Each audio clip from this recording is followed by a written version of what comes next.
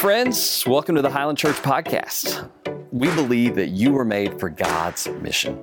We encourage you to check out our website, highlandcc.org, where you can learn more about what you are called to in Christ Jesus.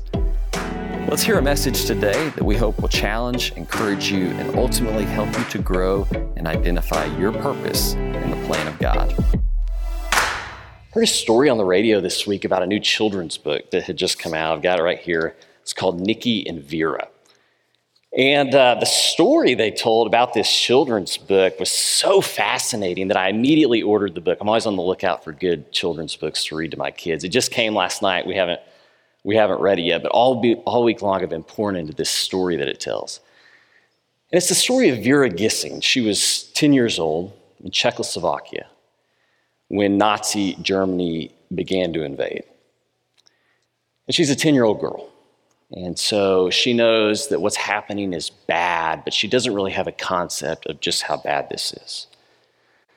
At the same time, there's this British banker. His name's Nicky Winton. And Nicky's about to go on a ski trip for a holiday, and he has a friend in Prague who invites him to, instead of doing that, to come over to Prague for just a short visit to help with this refugee crisis that has been created as Nazi Germany has poured into Czechoslovakia. And so he does. He cancels his ski trip plans. He goes to Prague, and he sets up this little makeshift office in a hotel room in Prague, a secret makeshift office. There's spies watching all over the city to make sure nobody knows about this. And at the time, the rest of Europe, especially Britain, was taking refugees who were under 17 years old. And so Nicky, facing this unimaginable evil pouring into Czechoslovakia, sets up essentially a foster care service. And parents from all over Czechoslovakia pour into his little makeshift office in this hotel room to send their kids away to foster families, mostly in Britain, but in a couple other places. And one of those young children is Vera Gissing. And so Nicky, he takes these detailed records of all the children that come through this office, and over the course of a few months, he gets almost 700 kids out of Czechoslovakia and to care in Britain and elsewhere in Europe. He places them in foster families. He begs families to take them in. He often pays for their transport out of his own pocket. Just this relentless work for months to get kids out. And in the end, he saved about 700, one of those again being Vera. Vera never knew the man that saved her. She was 10 years old when all this was worked out between her parents and this man. She never knew that man, but she was sent to safety away in Britain, and her parents and the rest of her family didn't survive. So years later, Nicky Winton, he meets a woman, he gets married. He never really shares much about his involvement in the war. They don't really talk about it. There's kind of rumors that he had a hand in helping some kids find safety. But one day, late in life, his wife goes up into the attic and she finds this journal with all the names of the kids that he saved from Czechoslovakia, with detailed photos of who they are, names, details, where their parents lived, where they're taken to, so that these kids could be reunited with their parents if their parents survived the war. She finds this journal, this thick leather-bound journal with all of these names. And so eventually the story gets out. In the BBC, you may have seen this, it's 1988. The BBC hosts a special program on That's Life. Some of you remember watching That's Life. And they tell the story of Nicky Winton. And at this point, he's an old man, and he's sitting on the front of this large studio audience, and they begin to share about the bravery of this man. Here he was just staring down in defiance, this evil empire, this man against an empire. You have him on one hand, you have Vera Gissing on the other hand, who's just this innocent child who has no concept of the evil facing her at that time. In this program, they're telling Nicky's story, and they start featuring some of the kids that he saved and what happened, what became of those kids. And one of the kids they share about is Vera Gissing.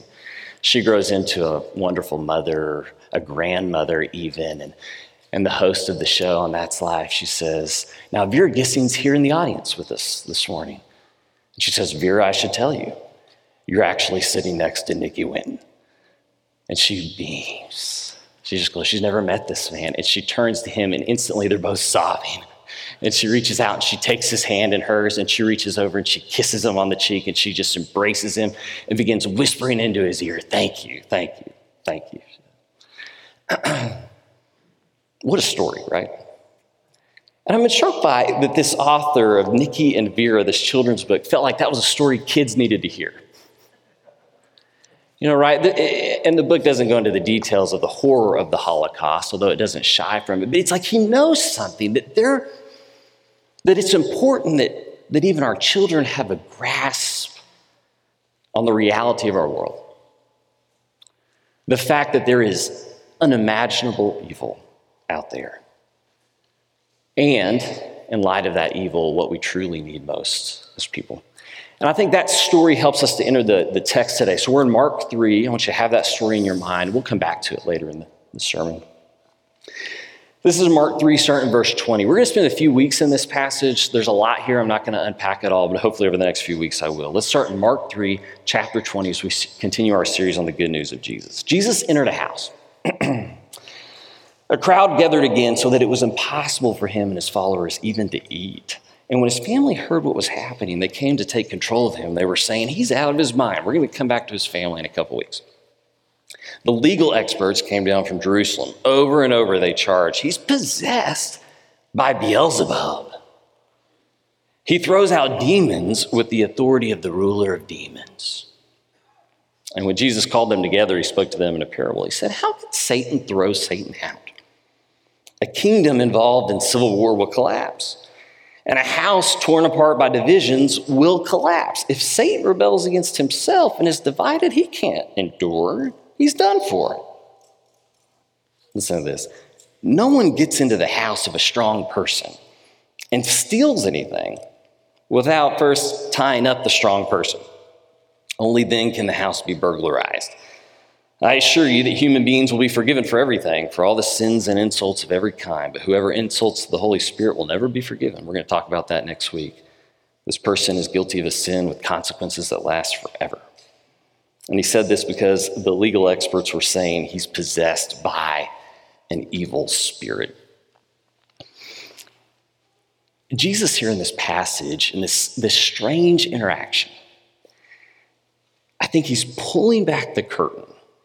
He's lifting the veil, and we get to see what the world is really like. It's kind of a similar thing that's happening in this children's book, but to a greater degree. He's pulling back the veil because he wants to see the world as it really is. And so let's see if we can see the world like Jesus sees the world. But let's back up first. Let's kind of set this story up. What's going on here? Well, you have these legal experts. These are people who are religious people. They know their Bibles really well, and they are really troubled by the way that Jesus has been acting up until this point. He's getting wildly popular. He's kind of ruining their influence. He's challenging some of the norms of the way that they practice their faith. So they dislike this guy, and what they decide at the beginning of chapter 3, verse 6, is that they're going to destroy him. They're going to destroy him. So here's the thing. They've got this problem, Jesus. They want him destroyed, but they don't have a plan. They don't know how to do it. So what do you do when you have a problem and you don't have a plan? You get together and you start talking about it. You can imagine them, they're in this dark room, and they're talking about Jesus, who they want to destroy, and they say, how can we get him? How can we get him? And they begin to think about everything that Jesus has done, that the people have seen him do. And what they realize, and if you go through the first 3 chapters of Mark, you're going to see this over and over again, is that Jesus continues to do miraculous things. So Jesus obviously has some kind of power, okay? So what they know is if they're going to get him, it's going to have to be based on something that the people have seen. The people have seen him demonstrate all kinds of power, all kinds of authority, all kinds of miracles, so they say, this is how we're going to get him. If he has that kind of power, he has it from one of 2 places. Either it's from God or it's from Satan. So let's say it's from Satan. What they do, and it seems kind of unplanned or not planned out, but what they do is consistent with what people have done for centuries, for millennia. And that is that if there's somebody threatening to you, and you can accuse them of being a witch, everybody will want to destroy him. I mean, think about early America, Puritan America. You remember the Salem witch trials and the Crucible? How many of you read the Crucible in high school, right? Yeah, you read the Crucible. What's it about? It's about these women who are accused of being in league with Satan. And as soon as that accusation lands on somebody, everybody else wants them destroyed. This fear just rises up in people. It just overcomes them. They can't imagine that somebody would give themselves to Satan like that, and everybody wants them destroyed when that charge is leveled at somebody. And we think that happened just a long time ago, but that still happens in places today like Papua New Guinea, where we have missionaries, where if a woman, and it's often a woman, is accused of sorcery, of witchcraft, she might be killed. So this accusation against Jesus, when we hear this, it kind of seems outlandish to us. We're like, man, they accuse him of being a witch? Like, you gotta come up with something better than that. But the thing is, the accusation actually sticks with Jesus. So there's a Jewish book. It's kind of a companion book to the Jewish scripture. It's called the Talmud. And in the Talmud, we find this. Listen to this. Yeshu of Nazareth, so Jesus, was hanged on the day of preparation for the Passover. He was hanged on the day of preparation for the Passover. Why? Because he practiced sorcery and he led the people astray. The accusation sticks with Jesus. Okay, now we would never accuse somebody of that. Modern day America, we would never accuse somebody of being a witch, of being on Satan's team. Not just because it feels ugly and not nice, not politically correct, but really the reason we wouldn't call somebody that is because it wouldn't stick. We don't live in a world where we believe that there are unseen powers affecting our lives. If you're watching a show like David Copperfield or something on TV, you see this magician doing tricks. Your first thought isn't, I bet he sold his soul to Satan. Your first thought is to get on Google and say, how did he do that? And usually you can figure out how the trick works on Google, right? We don't believe that we live in a world with that kind of sinister, demonic, evil power out there, but it's an accusation that sticks with Jesus because they do believe it. And here's the thing. Jesus believes it too. Jesus does not disagree with them about their view of the spiritual world. Look again, okay? He doesn't say, if you look in this passage, Satan? That's the best you guys got? You're going to accuse me of being in league with Satan? What are you, a bunch of kids? Like the boogeyman's out there? Satan's not real. I can't be on Satan's team because he's not real. That is not what Jesus says. Look what he says. How can Satan throw Satan out? A kingdom involved in civil war will collapse. A house torn apart by division will collapse. If Satan rebels against himself and is divided, then he cannot endure. He's done for. Okay. Jesus does not deny the power of Satan.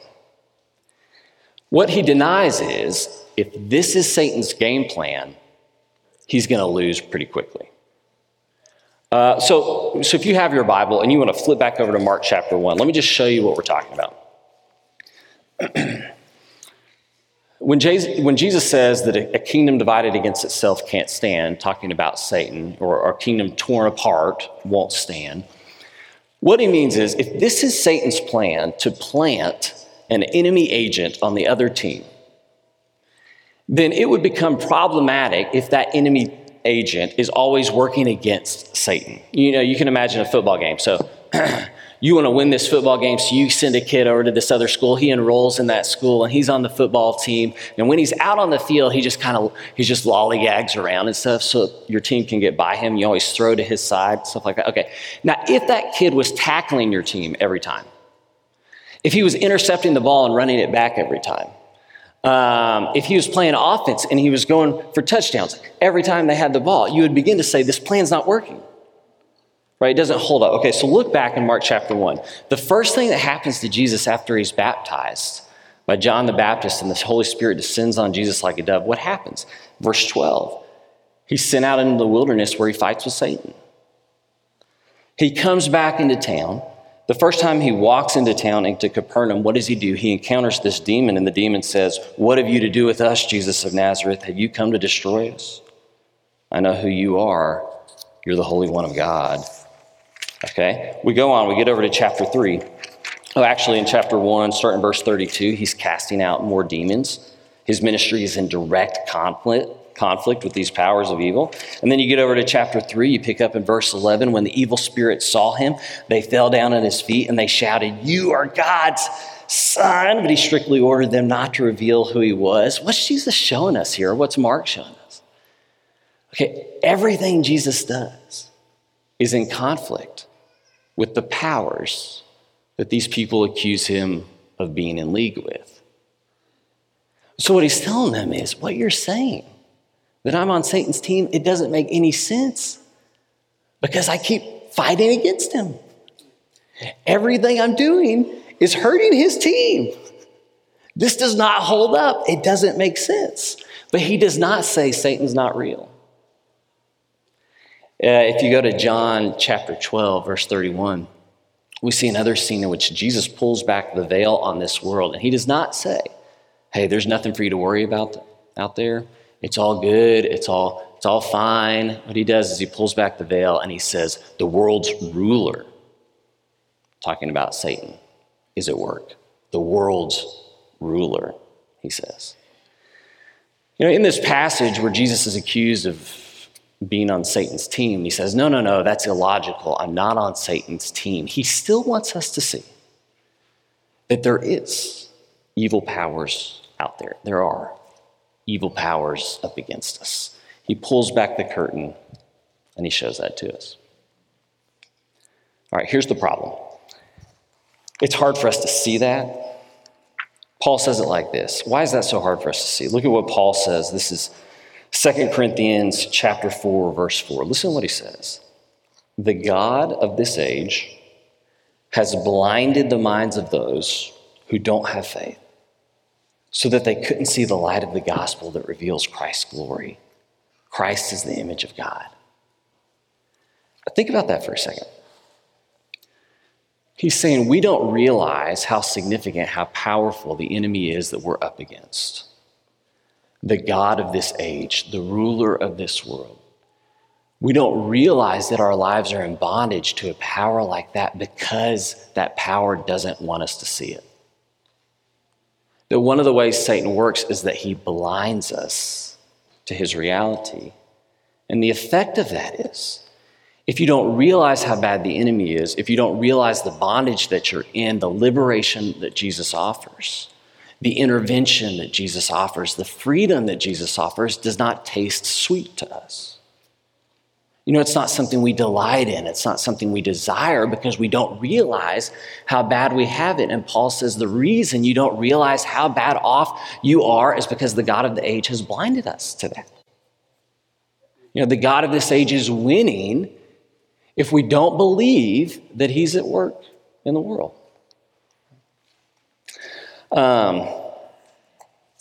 You know, I do this prison Bible study, or I did before the pandemic with Hope Works. I've talked about it a number of times.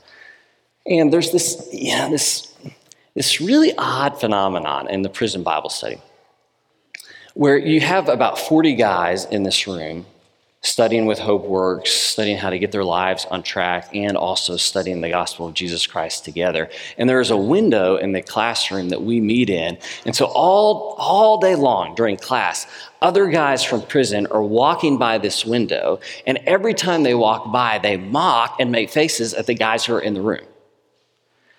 And so, you know, just think about it. You know, you've got a couple thousand people probably incarcerated at Shelby County Corrections, guys.